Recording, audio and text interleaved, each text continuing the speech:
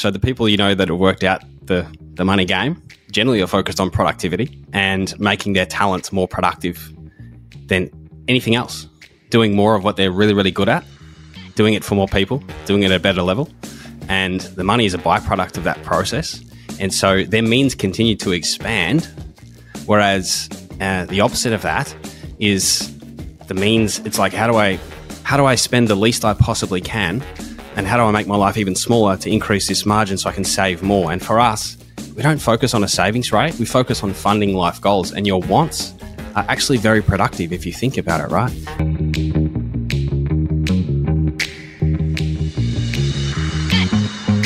Hello and welcome. You're listening to Dashdot Insider, the auditory epicenter for property investors seeking a life of freedom, choice and abundance. And today's episode is a real treat. I was joined today by Ryan and Terry from the Cashflow Co. And ostensibly we were going to talk about money.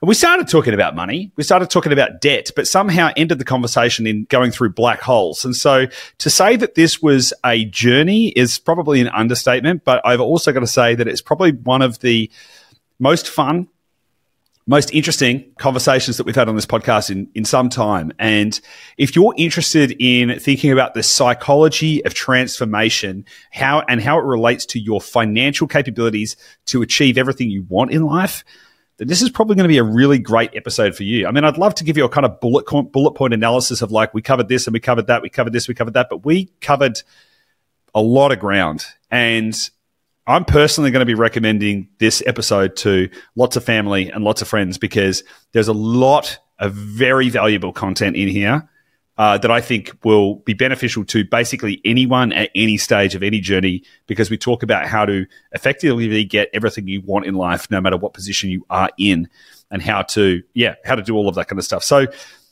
highly recommend you listen to this episode, but then also make sure that you send this to someone because this is truly transformative. And without any further ado, let's get stuck right into it. And I'll see you on the inside. Hey guys, welcome back to Dashdot Insider. Joining me today are Terry and Ryan from the Cashflow Co. Terry, Ryan, how are you? Great, mate. Very well, thank you, mate. Well, I'm excited to have you guys on the show. Our two companies have been doing a little bit of work together, which is pretty fun and pretty nice. I'm really interested to kind of dig into a few topics here today. One of the reasons I'm excited to talk to you guys is because on your website, you talk about maximizing your return on life by making smarter decisions with your money, which is something I'm personally passionate about. As you guys are well aware, we're a property-centric company, but actually it's not about the property, it's about the life. It's like, how do you maximize your capability to live the absolute fullest, best, richest version of your life? So I'm super excited that is a shared kind of sentiment that you guys have as well. But I'd like to start by just going right in there on something. Let's talk about debt. A lot of people think debt's bad. They're like, and just a little funny segue. And I'm not giving you guys much chance to get a word in edgeways right now, but just bear with me. I was trying to use ChatGPT to create a content outline for something I was working on. It was basically like how to become financially free before 30 was the kind of like thing. And I was just playing around with ChatGPT. The very first point that it came up with was avoid debt, basically. And I was like, wrong. That's not how you do it. I was like, incorrect, ChatGPT. I'm like, more debt. Anyway, so I want to talk to you guys about debt. Why is debt good, and where do you think people go wrong with it? Look, I think it's probably the biggest inconvenient truth of the finance system, and it's one of the biggest backward things you learn, and took me a long time to unlearn. I think there's two components to it. Ryan and I were talking about this just before we jumped on because we thought it might be something that came up. And there's a whole psychology piece and a conditioning piece that you have to unlearn because of, I guess, all the money memes that you swim in as you grow up. Debt is bad, basically, is reinforced at every single turn. Debt is bad, debt is bad, debt is bad. It just so happens to be, though, that we exist in a debt-based system. And so if you look at the biggest winners, it's the people who know how to wield the weapon of debt. And unfortunately, that is just the way it is. I don't love that. It's just that is the way the game is played. But I think there's two parts of it. And maybe I could talk to the psychology piece of it, Ryan, and you might be able to talk to the monetary system part of it. I know for myself, Goose, I definitely grew up with an aversion to debt and a very simplistic kind of notion of, no debt is a good thing and debt is a bad thing. And it's as simple as that. And what I learned going back through, because I guess it started with understanding the monetary system and then understanding the risk of not having debt. And I'm like, but why do I feel like this about debt? And I think it's really, really important to go back through and understand where your feelings about these concepts come from. And in doing this, I'm very, very lucky. My wife is a therapist, and she was able to take me through this process. And she got me to a place where I understood that the first time that I'd learned of the concept of debt was when my dad told me how he became a farmer. And he told me that he was 16 years old and he was in high school. And his dad showed up to school, walked into his classroom and said, "You're done with school. You're now a farmer. I just took out $1 million loan and you've got to work off this portion of it. That's your job." And I forgot about that completely. And I never really thought about it until I went back and understood this. And I realized that was the first time. And I thought debt controls you. Debt's this sort of thing that creates this obligation, and it walls you in, basically. And so that feeling is then reinforced by all the education. So you read all the popular personal finance books, the Dave Ramsey's of the world, the Ramit, same thing. It's always debt is bad, debt is bad, debt is bad. But if you actually continue to educate yourself, what you understand is that if you don't have debt, then you'll pay the inflation cost. And you cannot save your way to wealth in a debt-based system. So maybe, Ryan, that's where you could pick up in terms of just really kind of reframing the risk of not having debt. I'd love, Ryan, you could also talk to how inflation and debt actually work positively with each other. That would be a really interesting take on that if you've got some space on that. For sure. And I think for your listenership too, mate, it's something that will make them feel better about some of those decisions, knowing that, even just looking at this past period of time, right, it's been the biggest winners have been those guys that have bought bigger assets than they could otherwise afford on their own, using debt to help them do so. And Terry mentioned there the monetary system. The flaw in the monetary system is that the price of things basically have to continue to go up. And we've got central banks that make decisions about making sure that happens. They're focusing on maintaining that 2 to 3% inflation. And the way that they really make sure that happens is basically by creating new money at that central bank level, or by making the cost of debt cheaper so that there's more debt and more credit in the system. And when there's more money going around chasing the same amount of assets, goods and services, but a lot of assets, the price of those assets go up. And we saw this massively with COVID. You think about the stimulus. And, we look at the last 10 years, there's been a 90% increase in the amount of money in our system, if we look at the money supply. And so that's 90% more money chasing the same properties, for example, and other assets. And so much of that value is actually created through that mechanism itself. And if you think about, the actual taking out of debt as an investor, for example, is basically you're saying, let's say I'm saving $100,000 a year. Instead of buying $100,000 this year at today's prices, the property at today's prices, for example, and then next year buying $100,000, but the price of that property's gone up by 10%, for example, and you're only buying $90,000 worth at today's prices, and then $80,000 the year after, $70,000 the year after. So future savings buying you less. The using of debt is saying, what if I brought forward, let's say the next 10 years worth of future earned savings into now and bought that at today's prices. And instead of paying the inflation cost, which is the opportunity cost of buying more or buying less at future prices, buying at today's prices and paying the cost of debt instead. And ultimately, the cost of debt has been less than inflation. If you look at the last 10 years, it's a difference between, an average of 9% on inflation versus an average of, 2.5% to 3% on Sorry, cost of hang debt. on a second. Average of 9% inflation. What are you talking about? So this is more talking about the money supply. Obviously, the inflation numbers of CPI is a little bit different, which is cool. the You're talking cost about you're talking about monetary inflation versus like CPI inflation. So cool. Got it. That's it. So it's more about the price of things going up, and that's kind of encompassing, price of properties, for example, as part of that.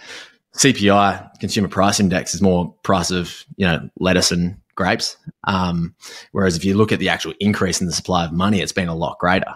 And so that's your money in the bank buying you less in the future. And if you've got 100 grand now, it's only buying you $90,000 worth next year, 70,000 the year after, and so on. It's super interesting, isn't it? Because it's like, so to simplify this in another way as well, or another kind of reframe for people, if inflation is, let's say inflation is 2% and your interest rate on your mortgage is 5%, what is the inverse relationship between those two? It's like you effectively take the 2% off the 5%, and then your real interest rate is 3%. And so all of a sudden your cost of capital is directly correlated with the inflation rate. And so if your interest rate on your property is 5% and the inflation rate is 7%, well, hang on a second, you've got like a negative cost of debt, which actually means you're actually making money on the debt. And so but that goes to your point around how inflation changes spending power over time, and also how it changes the relationship between the payback of the debt as well. And so that's a big step that people are missing, particularly in the current environment, because like interest rates are up, inflation's up. Oh my God, everything's up and this is bad. It's like, well, net, not really. Actually, it's like pretty sweet, actually, because realistically, I can get debt at X price and inflation is at X%. Okay. Am I net worse off than I was 2 or 3 years ago? Maybe not. And just another quick point I want to make on that, because of what you mentioned there was the increase in monetary supply versus the total available goods and services essentially forces prices up, which is really interesting, because actually one of the biggest challenges that's causing inflation is productivity per capita. And if we can increase productivity, which is output of goods and services per available human being, we could actually then increase the supply side of that equation, so that we may increase the monetary side. But if we can increase the supply side of goods and services, then that also means that prices don't necessarily have to go as high. And the monetary system, again, is built on an increasing output. And so if we can kind of catch that up, but that's actually one of the big stagnating issues, is that productivity hasn't been able to keep up with monetary supply, which I think is really interesting, because then obviously we've got AI coming in, and that'll be really interesting to see how that can transform the productivity side of things, to see how that might affect inflation and prices in the future. What do you guys think about that? I want to go back to that first point you made around like hectic macroeconomics. I love that. No, you don't, Ryan. You don't. He doesn't like macroeconomics, Goose. Oh, that's great. But like coming back to that inverse that you did for a start, right? So often people are making those decisions around investing based off the cost of living, and really inflation gets, it's used in different contexts for different things. And there's a big difference between the cost of living inflation and inflation from the value of money. And, if we look at COVID's a perfect example of that. Cost of living, yes, moved, but the cost of assets massively jumped when there was a massive influx of new money.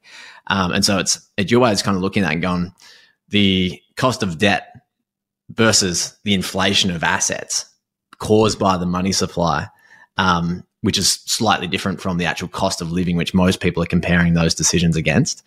It's a fascinating relationship, because as soon as you understand that, you go, well, hang on a second, if the cost of debt is less than the inflation rate of money and assets, then you should always be using debt, because any time that you don't, there's an opportunity cost that exists for you.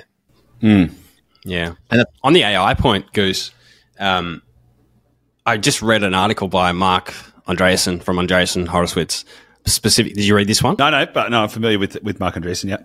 Yeah, and he talked about AI, and he's like, all the doomsdayers and this sort of thing, and he walked through step by step why he thinks it's going to be the greatest productivity explosion that's ever happened. And he talked through some really important sort of economic concepts. I'm going to butcher them here because it was the first time I'd actually seen them. No one's going to probably fact check it, so you can pretty much say what you want. But the point that he made was everybody thinks that they're going to be out of jobs. But he says if you go back through and you look at any exponential technology, it actually changes the market for jobs. And the kind of jobs people do shifts in a really, really important way that actually increases the real purchasing power of your money straight away, and then real wages over time as well. So he's basically saying everybody's probably got this wrong. And it's so much easier to imagine dystopia, and that's why there's so many movies about it, than it is to imagine a future where, okay, so there's going to be some winners and some losers, but what do the winners look like?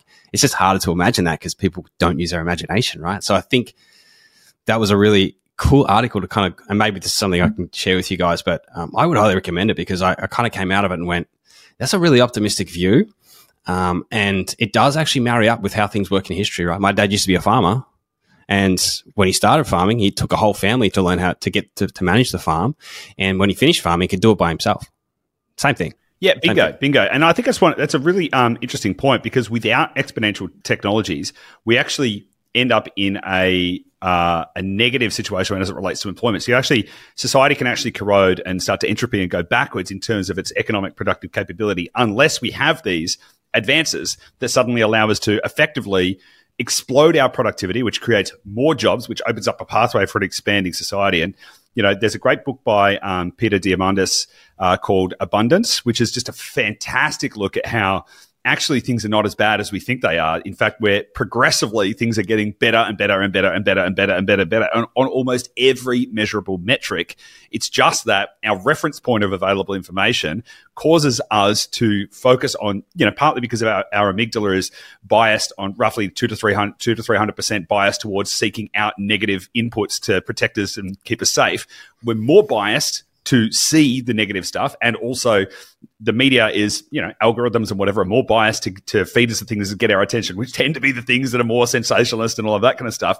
So we tend to paint the world with this viewpoint that things are, ostensibly bad. And going back to your point about the tractor, though, you guys would be familiar with the four kinds of leverage: capital, labor, code, and media. And it's really interesting because, when we actually look at that example, like to farm, we used to till the fields. There used to be heaps of people working out there, digging by hand and doing all that kind of stuff.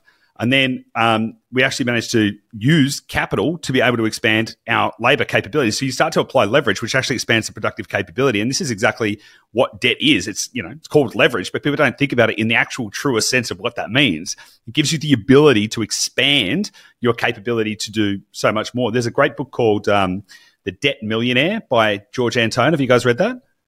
Yes. Yeah. Fantastic book that I recommend everyone check out. So talk to me then about actually, let's zoom out a little bit. What do you guys do? How do you guys help people? And I'd love to then tie that into this debt conversation as well. You want to take that, Ryan, or do you want me to take it? Go for it, man. Yeah. So what do? We teach people and train people on the skills and smarts that we probably all should have learnt when we were 12. 13, 14, 15, all the things that I wish that my parents or my teachers or somebody sat me down and said, this is money and this is how it works. This is how to work with money to get more of what you want. And I went my whole kind of working life, ignoring that and expecting that that's all going to kind of work itself out, until I realized no one's going to come and figure that out for me. I've got to figure that out for myself. And on the other side of that, Ryan being a big part of this process, it really just kind of stuck out to me that, it's a tragedy, I think.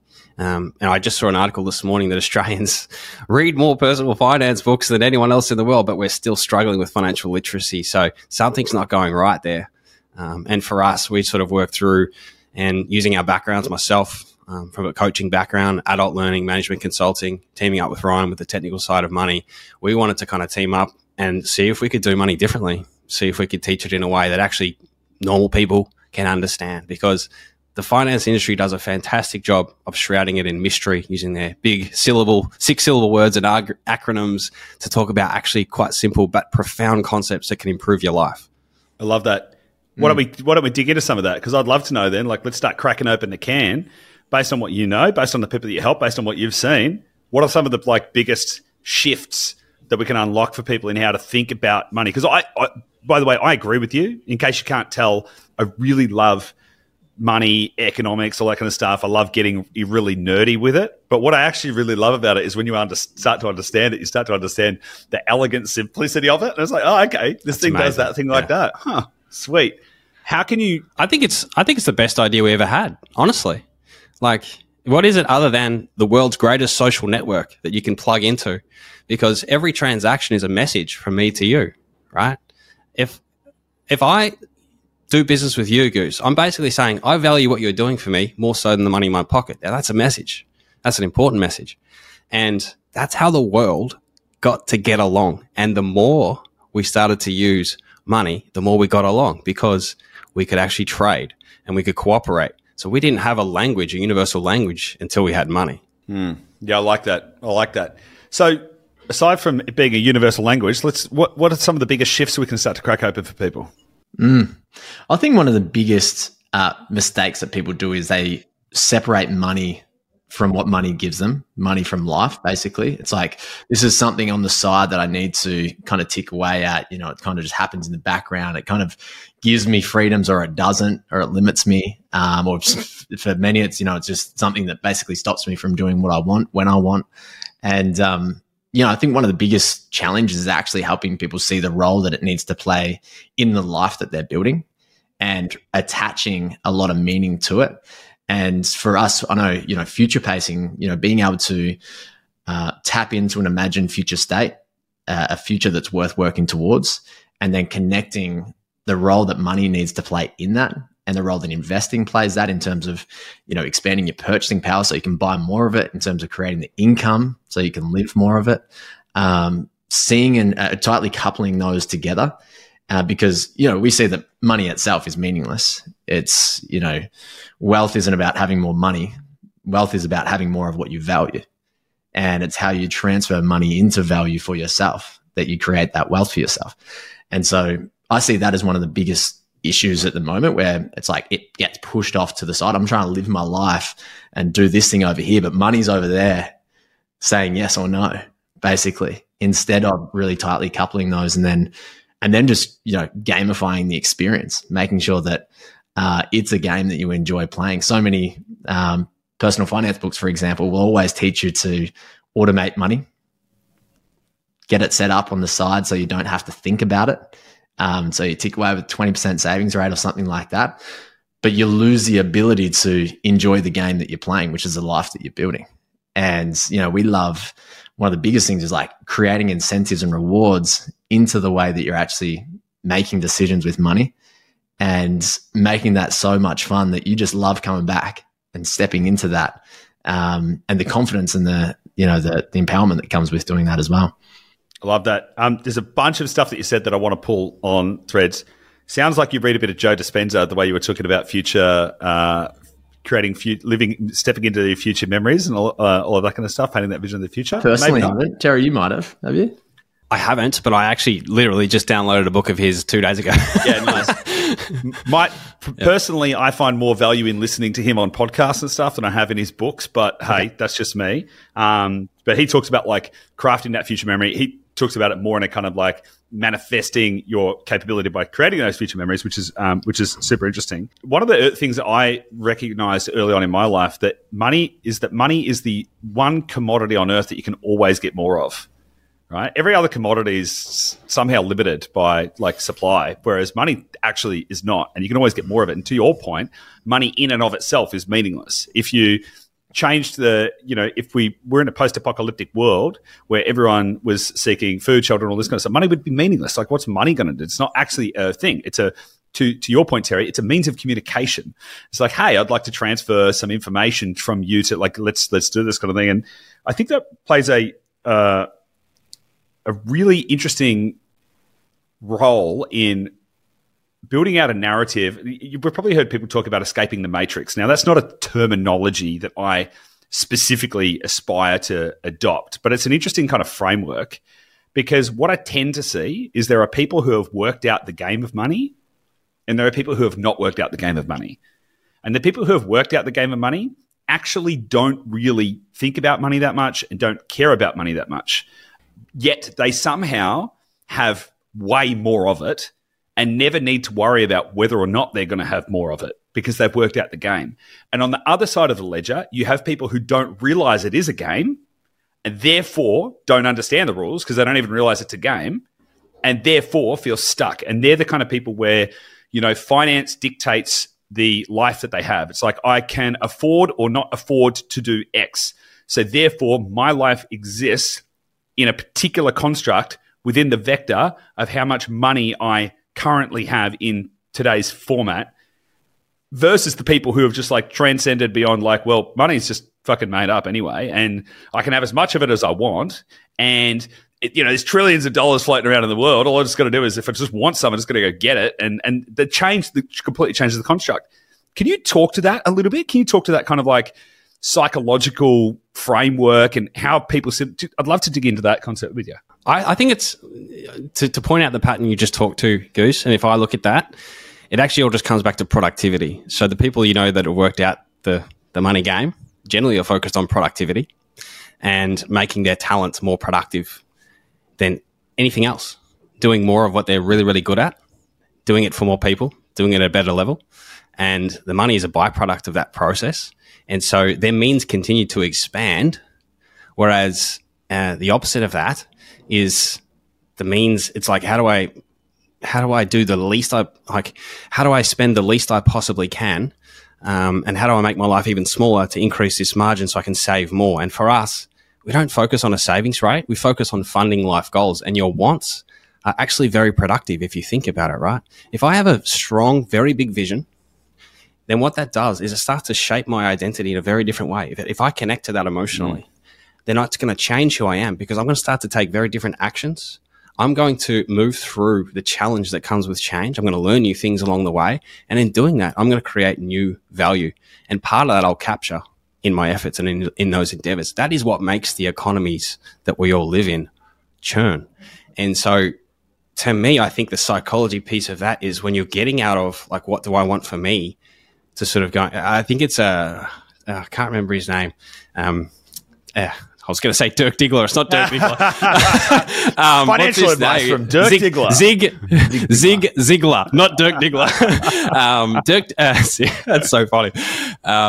Zig Ziglar, he said the way to get what you want is to help other people get what they want. And if you can do that for more and more people, then you're going to be tapping into an endless sort, because the problem isn't money. You're so right, Goose. The problem is we've got too much money. It's sloshing so far around the globe that the prices of things are going up. There's so much money everywhere.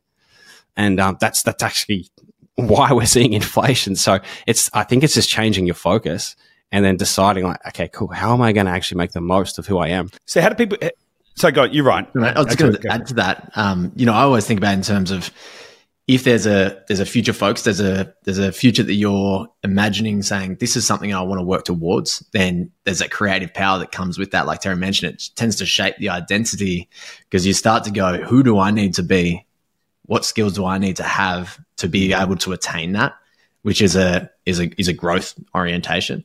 Whereas if you don't have that strong, imagined future state, then you tend to be a reflection of your past. It's your conditioning that basically just sets most of it, and sometimes it sets it into stone.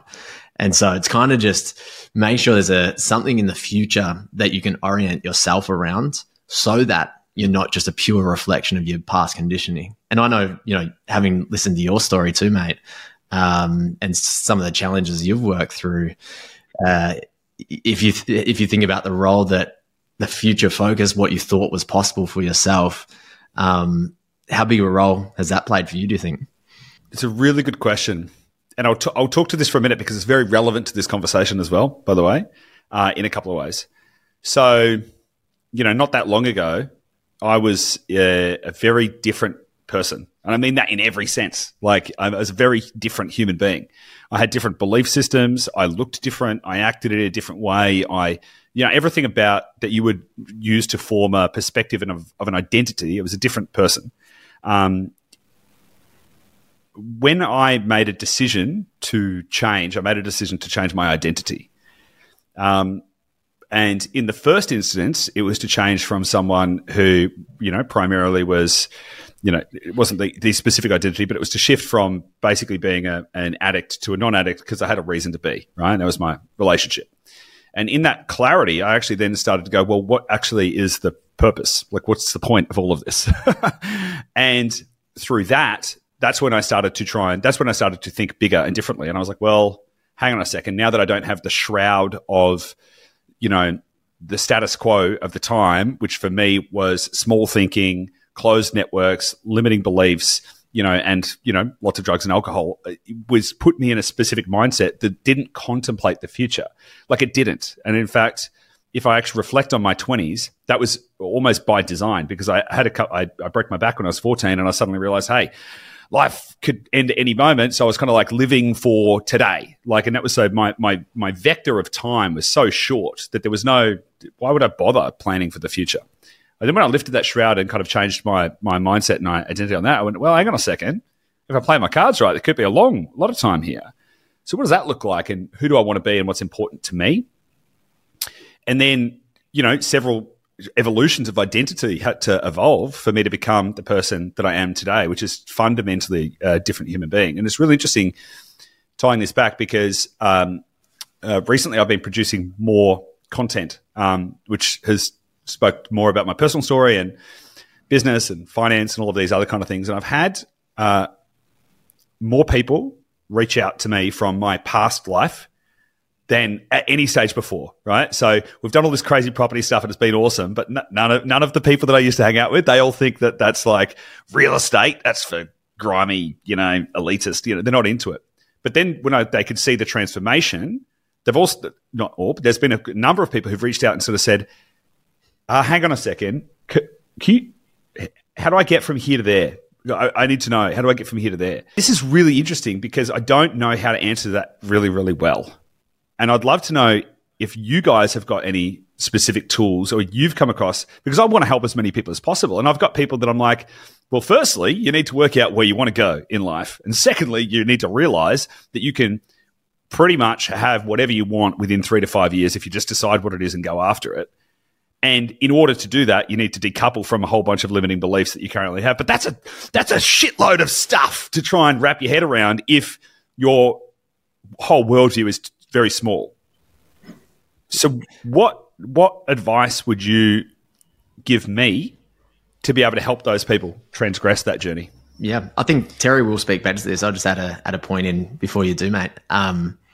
You might have heard or read the book Psycho-Cybernetics. And, great book, yeah. Cybernetic brain, the ability for it to be a problem-solving machine, but it first needs data points, somewhere to anchor upon, and having that imagined future state. It's interesting how trauma and near-death experiences can very much get in the way of people allowing themselves to imagine themselves in the future. And I've observed just personally, with clients we've worked with, when there has been, especially in relationships, maybe one partner that goes, there's a future that, I just don't even know if that exists. And so there's this very difficult tension that exists because one is like, I see a future. The other one is like, we could die tomorrow.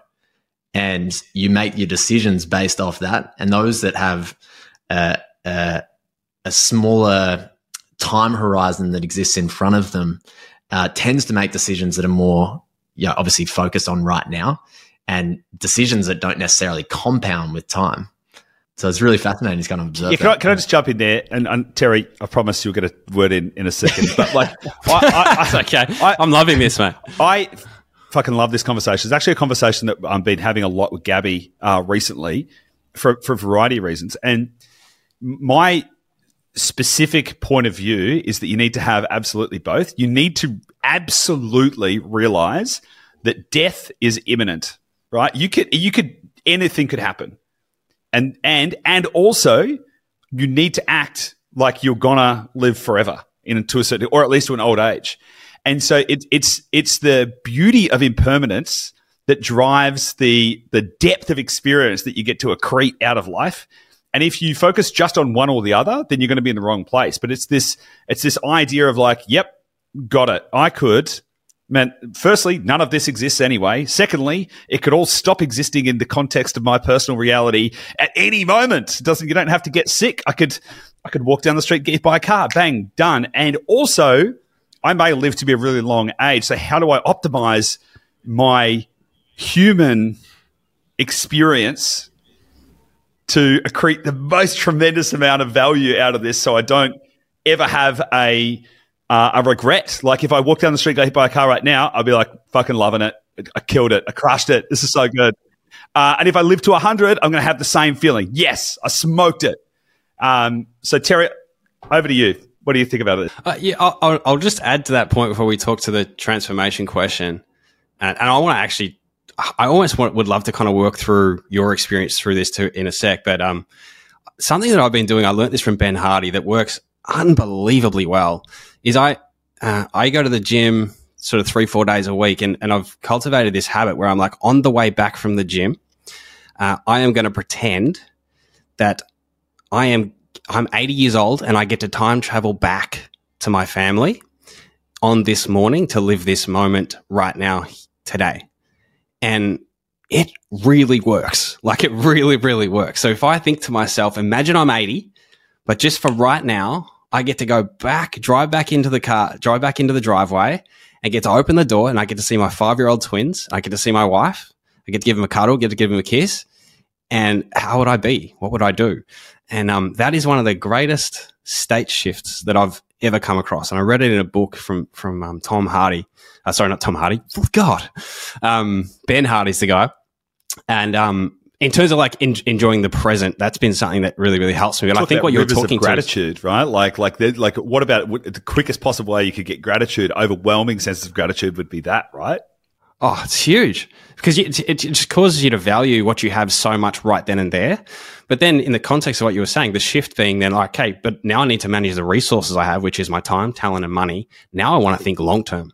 Now I want to think real long term. But if I want to manage and make the most of my actual time right now, then it's going to be a shift into some sort of perspective shift or frame shift like that helps. But mate, coming back to your question on you trying to decode your own transformation, because we both listened to your story and it was on the Business and Investing podcast. If you haven't actually listened to it and you've been listening to Goose's podcast, go and listen to it, because it's actually amazing. So I would love to just talk through kind of how I've seen transformation for myself and others, and then kind of, if this marries up for you, see what you think. Because I made a bit of a study of this, and I did it in sport, because when you work in elite sport, your job is to help other people achieve. And I was very, very fortunate to get into elite sport literally straight out of uni. And I thought I had it all made, because I finished my degree and here I am walking straight into the top level, working for, in the AFL. And I realized in the first 6 weeks that I was in trouble. And that was because I knew how to train people. I knew how to plan. I knew how to program. I knew how to coach, all those kind of things. But I didn't understand the mechanism of achievement. And because of that, achievement wasn't evenly distributed. And I was incredibly insecure because I was so young. I was 23. And I was like, they're going to kick me out as soon as they realize that I don't understand this. And so for me, I was like, I need to understand how achievement works. And I've kind of made it almost like a lifelong obsession to go, what is it? And so for me, I came across, and it's actually a framework from Dan Sullivan, who I'm sure you've probably heard of. And I've kind of built on that because he gave it language. I understood this internally. And then when I came across it, I'm like, that is it. And I think there's actually sort of 6 parts to it. So I'll kind of walk through it. And I think I would love to kind of go back and go, does this work for you? Like, if you think about your transformation, what do you think? It certainly marries up for me, and it married up for every single athlete that I worked with. And I'm talking the highest performance. Is there anything you wanted to say before I jumped in? Look like you. No, I've got a question though. Like, I want to hear the 6 points, because I can definitely try and marry them up. But I'm also trying to think, like, what's the big domino? And I don't want to hijack what you're trying to get to, because I was just thinking that through, because I was like, okay, listen to what you're saying. My experience, the big domino for me though, and this is the probably the key point of difference that I'm struggling to understand with other people. The big domino for me is that I've realized that if I didn't fundamentally change who I was going to lose my partner. I would probably end up dead, but it was more specifically I was going to lose Gabby. That for me was enough. That was like, no, that's not worth it. That's maybe not everyone has that. And so I'm interested in the 6 points, but I'm interested in, like, what's the first? Well, no, you're right. You're 100% right. You actually pointed to it before. You said you made a decision, but before that decision, and I guess that decision is a function of commitment, and that is the first point. But when you think about commitment, this is the domino, right? You can be interested in building a property portfolio, and you can be committed. You've seen the difference. It's very clear, right? So what is the difference? The difference is pain. So humans don't move forward until the pain of staying the same exceeds the pain of change. And so most people are conditioned. We're all told we should never just like stay away from the negative feelings. But if you look back on every big leap that you've ever taken in your life, it starts from a place of pain, because there's this function in the brain called the avoid approach response.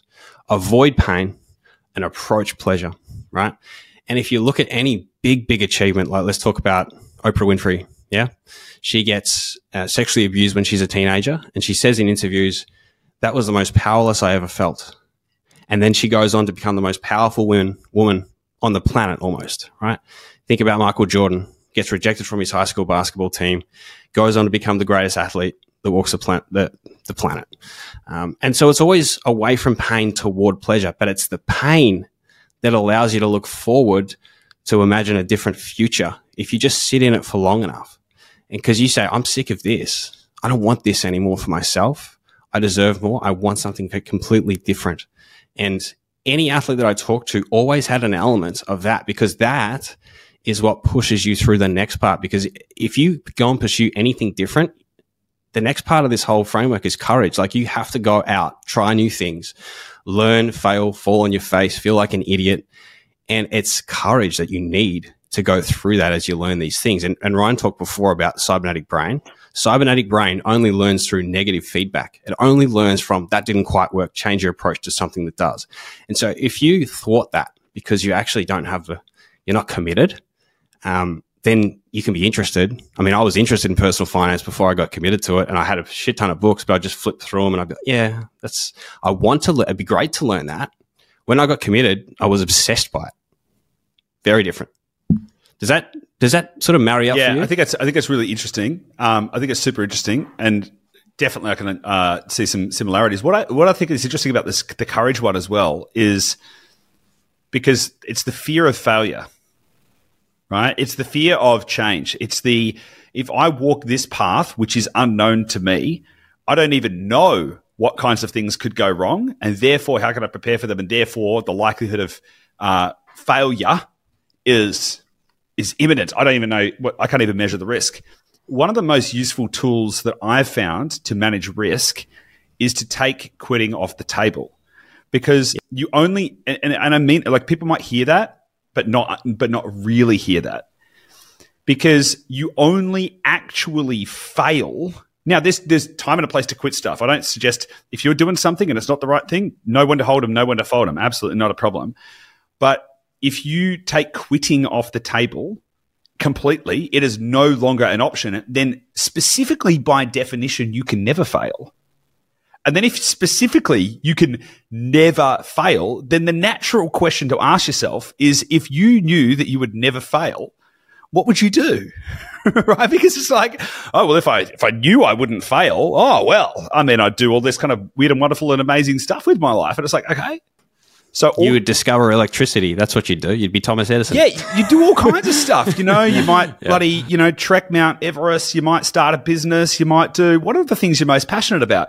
And the only thing that is required for you to unlock that, like, amazing reality where you can never fail is to just fundamentally remove quitting. Just say, well, I don't quit. So, and that it means that you also have to be prepared to experience the pain. Right? Because it's like, okay, cool. Well, I mean, however long this takes and however hard it is, I won't quit, which means I won't fail, which means the only possible outcome is success, which means that I can do whatever the fuck I want. It's like, it's crazy. But there's a big shift in there around that courage piece, I think. And for me, it's hard because we've got, sorry, Ryan, you go. Yeah, I was just going to say, when it comes to that pain, right, it's so easy to think that you need to wait for a big event to happen. I need to wait till I hit rock bottom to then rebound.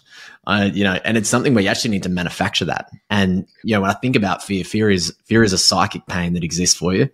It's like the uncertainty of being capable to do what you want or need to do to get what you want. And, I know for me, fear in itself, fear around, speaking with clients or, starting a podcast, all of these things is psychic pain that for me was like, I need to use that as the thing to move away from by going through it. And so it's like, use that, heighten it at times just to be like, you know what? I don't want to be in a position where I'm nervous to talk to clients. I'm nervous to talk on a podcast, or I don't want to make money a project because it feels uncomfortable. Instead, you have to go, by not having that figured out, if I push that into the future, how does that play out? Make the pain bigger by manufacturing. There's also an interesting, two things in there that I want to pull on. Number one is that people think pain is a negative experience. Right? There's this perception that if I feel pain, that is ostensibly in some way bad. It's not that at all. It's just signal. right? There's just a signal that like there's this experience, there's an intensity of an experience that's happening in this moment. And it could be physical, it could be emotional, it could be psychological pain, but there's this intensity that's happening.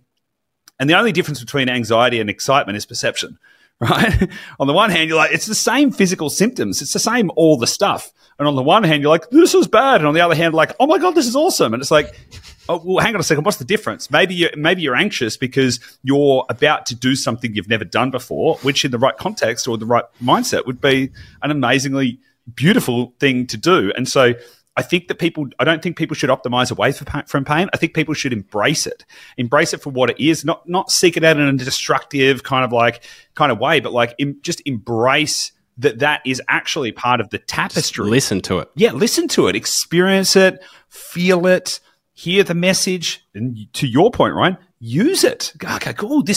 I feel intense right now. Okay, what am I going to do with this? And the other thing I just point out is that like there's another point where an inflection point in people's belief. The rock bottom thing, sure. There's also the rock top issue, right? And this is something that people don't realize because in the kind of psychology of money, people think, right, I know what I'm going to do to be successful. I'm going to go and make all this money and I'm going to stack up all this stuff and I'm going to do all these things that give me the status in my community. I'm going to get a nice car and get a nice house and I'm going to wear a nice suit and go to the right job and do all this kind of stuff. And then they get to that point and then they realize it was all for nothing. It was worthless.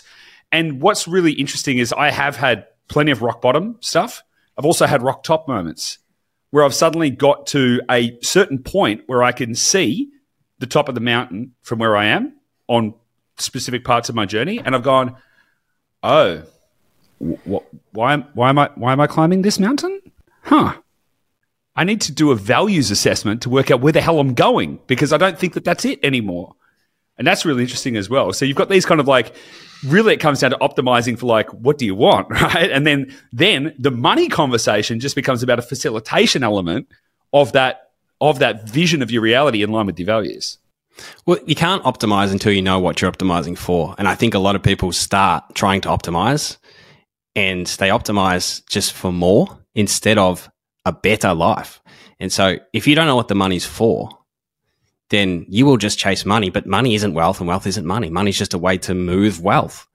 And so for us, like we spend a lot of time. So these two things we just talked about, we spend a lot of time with our guys on commitment, a lot, because we'll have them sit there with us and we'll be like, no, I'm going to ask you this question. What is this about for you? Why does this matter? What is the cost of you doing nothing? What are you sick of? And what do you really, really want? Because it's so hard to separate yourself from what society wants for you and from what other people think is important. It's very hard thinking and people can't do it for themselves. I don't do it for myself. I got one of my coaches to do it for me last week. Ryan and I used to do it for each other. Now we get our coaches to do it for us. It's a very hard conversation to have when you actually give yourself permission to say, that is what I want. And I don't care if it's not the same as you or it's not the same as what dad wants for me or whatever. That is what's important to me. And so sometimes people need to give themselves permission and be given permission to just declare it. And developing that internal scorecard versus the external scorecard. We've been chatting a lot about mimetic rivalry and how that influences the things that we want, how we catch our wants from other people through the observation of others. Is that something I want? Is that someone that I want to be more like? Mimesis. Mimetic desire. Mimetic desire. Yes. So this is the... Oh, you love this, Goose? You haven't come across this yet? What the hell's mimetic desire? You go, Ryan. We just found your next rabbit hole, mate. Yeah, I know. This is great. Critical one. And basically, just a really high level, it's a recognition that, there's a body of work that exists around and philosophy around the fact that we don't necessarily develop our wants internally, but we catch them from others. And so it's through the observation of others and specific people that we want to be more like that we see what they want and we go after those things. But with time, we develop an internal scorecard, which is essentially what we value through the experimentation of what we've seen others value. And it's kind of the stripping away the signal from the noise because it's so easy to have those external points of reference to say, and this is how most people measure progress financially. It's like, how am I going against the people my age? How am I going against my mates from school? How am I tracking against, or, am I at where I should be at this age? And all of these are external reference points looking outside to compare what's working for where we're at. And the shift, and a big shift that we make sure that we help our guys make, is you want to have one eye on the future you're working towards, but then focus most of your attention on the progress you've already made. And so it's all about celebrating the wins that you've done, showing yourself that you are capable of change and the things you've already achieved so far, and using that to feed, because progress is the most potent motivator that we have, to see that what we're doing is working and measuring it based off an internal point of reference as well. Love that. Yeah. Comparisons to the thief of joy. Mimetic desire is so funny, by the way, because, I won't segue, but actually that's just a very specific thing that Gabby and I have been talking about recently around, like, why is Canggu popular? Because ostensibly it's cool and I like being here, but like the beaches are dirty and, there's like lots of traffic, and it's like, so why does everyone like being here? And I'm like, it's got something to do with the zeitgeist, like people develop a belief because they see other people doing this thing, and then all of a sudden it builds up this. So, but going back to the points of reference, right? And this is fundamental to the transformation question that we were hanging off a little moment ago. I think about how that impacted my specific journey, because what I had to seek was evidence that the things that I desired could be true, or perhaps that I was okay where I was. So, a very simple one is like Colonel Sanders was like, whatever he was, 80 years old or something, when he even came up with KFC, and then he got rejected 1,000 times or whatever it was before anyone even licensed the thing from, okay, he was old and really unsuccessful. Okay, well, maybe I'm okay at 30 years old, when I kind of started this journey. And thank God he figured that out, because Ryan should own shares in KFC, I reckon. I just built my new home, mate. It's a damn trap. Oh, nice. But it's like developing those points of reference, right? So, because I think that the anchoring is actually really, really useful, because it's like there's a big step from I'm in this current state. Firstly, there's the identification. There's the, hang on a second, the construct that I'm in financially and emotionally and everything like that is of my own making, and it doesn't have to be that way. There's the identification of the cage. Like, that's the first kind of step. It's like, oh, hang on a second, I'm in this thing and I don't need to be in this thing. Then there's the okay, well, I'm going to get out of this thing into another state of existing. Then there's the fear, right? There's the, I'm going to fucking die. And then the only way that you can get over that is to build a body of evidence to suggest that that internal fear is unfounded. It's like, well, maybe I'm not going to die because I can see there's this person that's done this. And so there's a degree to which, mimetic referencing of people in that context, mimicking can actually be super useful. It's social gravity. We actually did an episode recently where we said, look, here's how it's destructive and here's how to make it constructive. And we made that exact point. There's actually a really, really interesting research on curing people of snake phobia and doing it their whole lives, devastated by snake phobia, curing it in 2 hours purely by watching people like them that they identify with at all different levels go through, just like touch, like look at a snake, touch the cabinet, put their hand in the cabinet, pick it up, play with it. And they're just like me. And I'm watching hundreds of people just like me do that thing. What is it about me that I can't figure it out? And so then they give them the chance to go through the same steps. They do it. They cure it in 2 hours. So you're right. Yeah. So what tools? Not negative, yeah. Yeah, what tools can we give people to help develop a point of reference, though? Because I feel like what we are starting to do is we're starting to just gradually tease out this pathway that people listening to this might be able to follow. So, like, how can people transgress that step, or is there a way that you would advise people to do that? We did a lot of thinking on this, and we talk about like a bit of a philosophy: time over money, experiences over things, connections over transactions, and mastery over mediocrity. If you spend money in those ways, pointed towards the more of this, less of that, you will build a life of meaning, which will make your money more meaningful. And so you'll feel better about your money on that way. So we take people through this process. We facilitate, what would your ideal day look like? Walk me through it from 7 a.m. What's the first thing you do? And who's around you? Is your house clean? Is it clean by cleaners? What's going on? To the level of depth where you have to be able to see it in your mind's eye You have to be able to see it. And so that requires asking very specific follow-on questions. So how would you know that you own your day? What would that look like? Does that mean that you get up and you don't have a plan? Do you own your calendar? What's true? And living in that state and dragging people into that future so that they can articulate it. Yeah, it's so interesting, isn't it? Because people think they want money, but what they actually want is what money can provide for them. And it's not about like no one wants $1 million in the bank.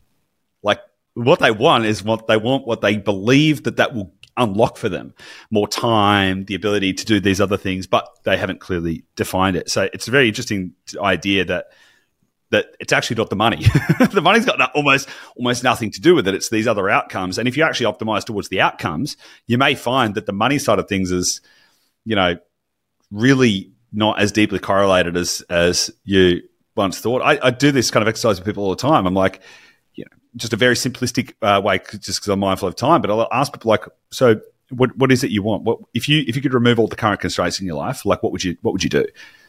Roughly, of all the people I've asked, roughly 90% of people say I'd travel. Roughly 10% of people say I'd love to move to the country and grow vegetables. It's so weird that it's pretty much they're the two categories that I've discovered, with some minor variations. Definitely marries up with us too. It's crazy. And then I'm like, the next question I've got is like, well, why don't you just go do it? And there's genuinely, like, some people may have some limitations or whatever, but broadly speaking, most people don't. Like, broadly speaking, it's all up here. Like, my kids go to school at this school. It's like, well, could they go to school at a different school? Like, I've got the bingo. Like my auntie and uncle, I was like talking to them, why don't they travel more? And they've got their bingo club. And I'm like, well, that's great. But like, could you play bingo somewhere else? So yeah, it's super interesting to decouple the outcome from the method, I think, as well. And I think also feel the outcome. So a big part of that, right, is actually stepping into that place and then asking yourself what that does for you, because we're emotional beings. We actually make decisions basically based off, like we said, avoiding pain, making ourselves feel good.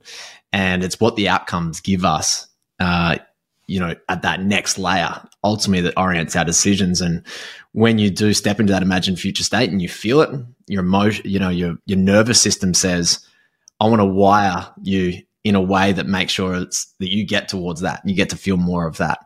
And, 10% of our decisions happen at this conscious level, which is us sitting down, writing it down, making decisions, working with others.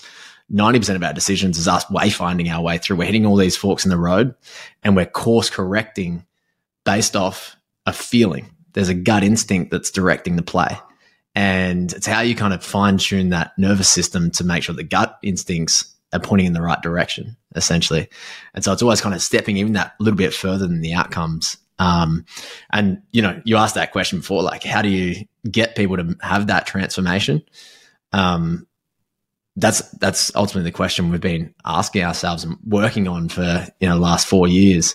And we've definitely found that step is so pivotal. Can't skip it. In feeling it, seeing it, feeling it.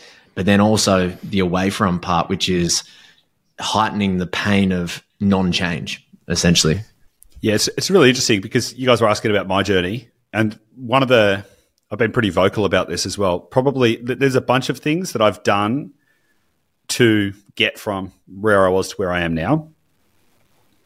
But one of the biggest, most impactful things that I've done the most consistently, that's delivered probably the greatest asymmetrical rewards and results and has dictated almost everything that's happened, has been vision.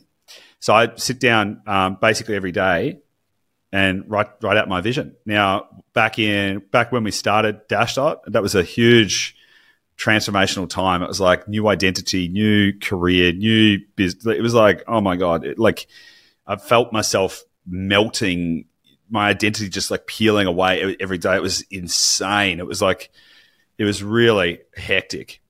Every day I'd write out like my vision of the future. Now, the thing is that changes, right? Because I had no idea what I wanted. So I was like Ferraris and whatever. And I'm like, I've got no interest in a Ferrari, right? Like none. But like at the time it was useful. Like it was like, okay, I know where I'm going.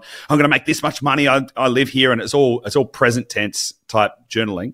But I do it every single day because I had to reprogram my mind for where I was going so that I'd know what it was all about. And it was that process of continuous reprogramming. Now, the things I write down today are vastly different to the things I wrote down 4 or 5 years ago when I was starting on this journey. But the vision piece, like that crafting the vision of the future to the degree that you believe that it is true, so that it is no longer a story. It's something that it's something that you know. When you get to a place when you know it, when it becomes a known fact, not some ambitious dream that you might have, and if I could one day achieve this, I would feel great. It's like when you get to the point where you already know that it is true, that is the point that things start to appear. You suddenly start arriving at all these like crazy places, and you're like, oh shit, that's pretty quick. So I agree with you. Like if you can get people to create these like transition, it's a big identity breakdown. It's like it's a reality breakdown. It's really rewriting your fundamental personal thesis on reality, which sounds like a pretty hectic first step to try and manage your money. It's really hectic. But it's, when we ask people at the end of our program, what's the one thing we should never take out? The thing they always say, never take that first session out. Because without the first session, the juice has to be worth the squeeze, right? It has to be worth it for you to go through the next parts, which is like you building the systems, the structures, the skills, the habits that you need to learn to be able to make those things happen. So, we talk about commitment, courage, it's capability that happens after that. Then you become confident because you're now capable. And then once you're confident, this is what I figured out. If I can get you to confidence as quick as possible, then consistency happens and compounding is a result of that. Because once you're consistent, game over. I don't need to motivate you. You're done. You are good.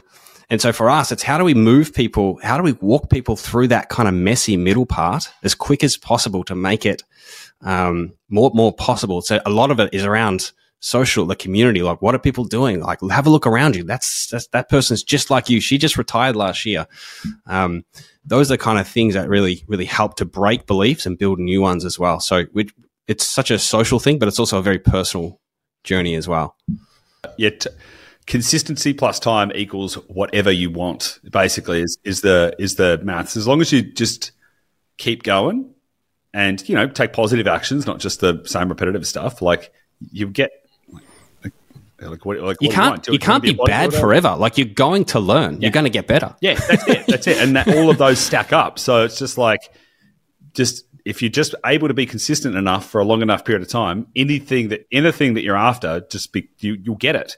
Do you want $1 billion? It's really interesting, and I know we're way over time, and we're going to wrap it up in a second. But I was listening to an interview with specifically relevant to this point with Sam Parr, who founded a newsletter called The Hustle. Now, The Hustle was an email newsletter, and it sold for several. Like 10, 20, $30 million, something like that, right? He sold it. There was another company that started a newsletter right about the same time, and they were rivals. This other company was called The Morning Brew. Now, Sam Parr sold The Hustle for an undisclosed sum, but it was something around the sort of 20 million-ish mark. And he did all right for himself. The peers, Morning Brew, they kept going to the point that they sold a portion of it for 75 million, and it's now doing like 150 million in revenue.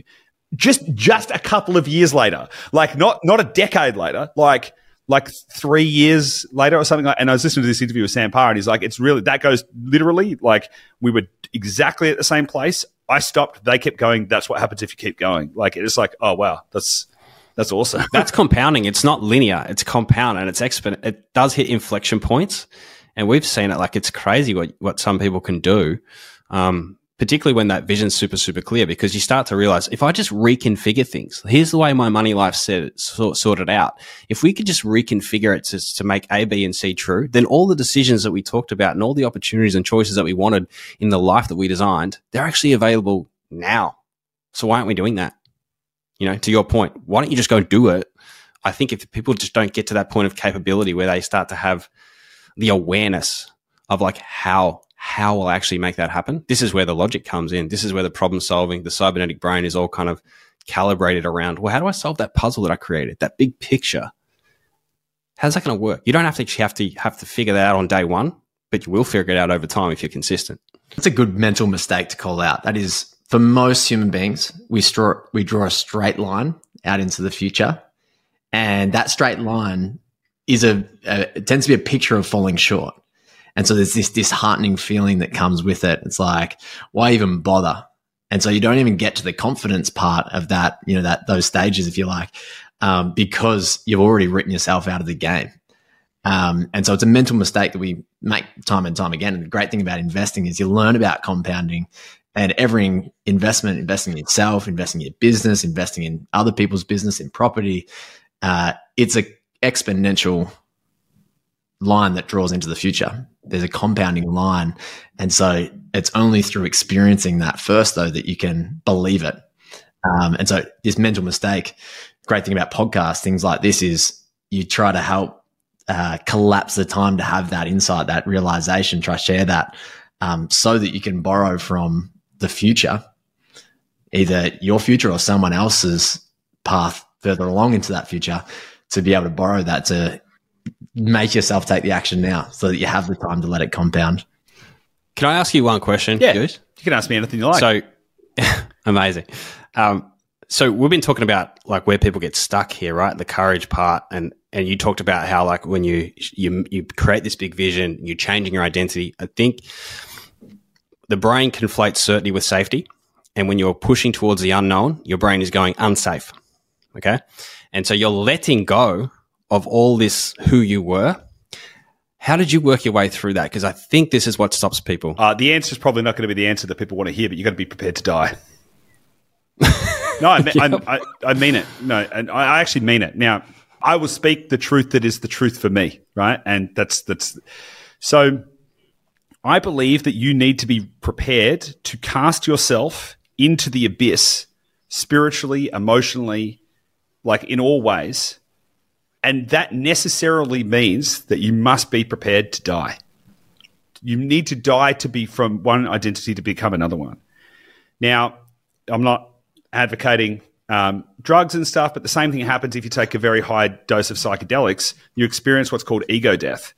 But ego death only happens at a specific moment when you actually have to let go, and you need to actually be able to mentally say, okay, I'm ready. I'll let go.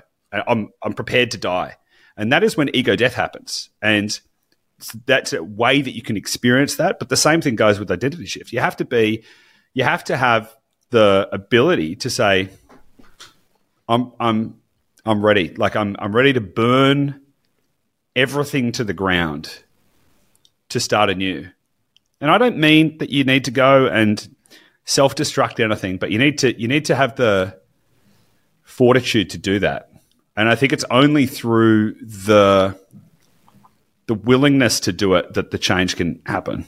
Yeah, I think it's the one I'm fascinated with at the moment. I think a lot of it comes with social pain. Your brain doesn't really distinguish between social pain and real pain. And because it is, I mean, I had the same identity death, right? Coming out of sport, being the sport guy. And you have people that are looking at you going, what do you want about, mate? What are you talking about this for now? And so there's this whole sort of social sort of challenge that comes with change that you need to be able to move through, because you're letting go of who and what you know, but you are also connecting with other new people that are coming into your world as well at the same time. And I think if you just fixate on what you're losing, you actually miss what you're gaining through that period of time. I think there's an element of curiosity, right? Because like the more curious you are, the more prepared you are to try. So my ideal way to die, if I could choose, would be to go into a black hole. That would be my ideal way, right? Right? Because I'm like, I want to know what happens on the event horizon. Yeah. I want to experience what it's like to have gravity pull me apart whilst my soul and consciousness experiences it. It's like, which sounds crazy, right? But like fundamentally, I'm like, that'd be a way to go. Like, you might just time travel and just go back to the start and do it all again. Yeah, totally. Yeah. It might be the clue. Totally. But like that idea, right, of passing through an event horizon, right, to be what's on the other side, like that holds true in this context. It's like if you're stuck in a mental frame where you're trapped in limiting beliefs and all of that kind of stuff, you need to get prepared to jump into a black hole, to go, okay, I'm going to go. I'm going over the event horizon. Come hell or high water, there's either something on the other side or there's nothing on the other side, but I'm going through because I'm going to have a look, right? And that's a pretty healthy dose of curiosity to want to go through that, you know? So anyway. Yeah, it's a good point. I like that. Be curious all the way through. Nice. All right. Anyway, guys, it's so funny. We didn't get to talk about money. We didn't talk about money as much as I thought we would talk about money, put it that way. But I loved where we took the conversation. I've really, this has been one of my favorite podcasts in some time. So thanks. I appreciate it. Pleasure, mate. Thank you, mate. If people want to get in touch, if they want to reach out to you guys, if they want to go on this journey with you and kind of learn more about what you guys do, where do they go? Yeah, so they can jump across to the website, cashflowco.com.au. If they want to go quite specific, but we have our podcast, The Passive Income Project, which is on all platforms as well. And no doubt, mate, we'll get you on ASAP as well. We need to bring you across and we'll make a part 2 of this. Yeah. Well, I was I'm going to have to get you guys back on because we had a whole list of things that we were going to talk about. Pretty sure we didn't really talk about any of them. So I'm like, hang on. I was already thinking, I'm like, are we going to have to do like a podcast every 4 weeks or something just to try and get through all the stuff we were trying to talk about? So. Well, we saw the run sheet and we were like, no chance. We listened to a few of your episodes. We're like, that's not happening. No, but for sure, mate, would love to continue the conversation. But yeah, on the podcast, the website as mentioned. And yeah, that's probably any other ones you think of, Terry? Instagram, the Cashflow Co. Yep. Did you say that? No. Good. They'll find you. Cashflowco.com.au. Perfect. We'll suss it out from there. We'll put some links in the show notes. Terry, Ryan, awesome conversation. I look forward to speaking to you again soon. Thanks, mate. Legend. Thanks, mate.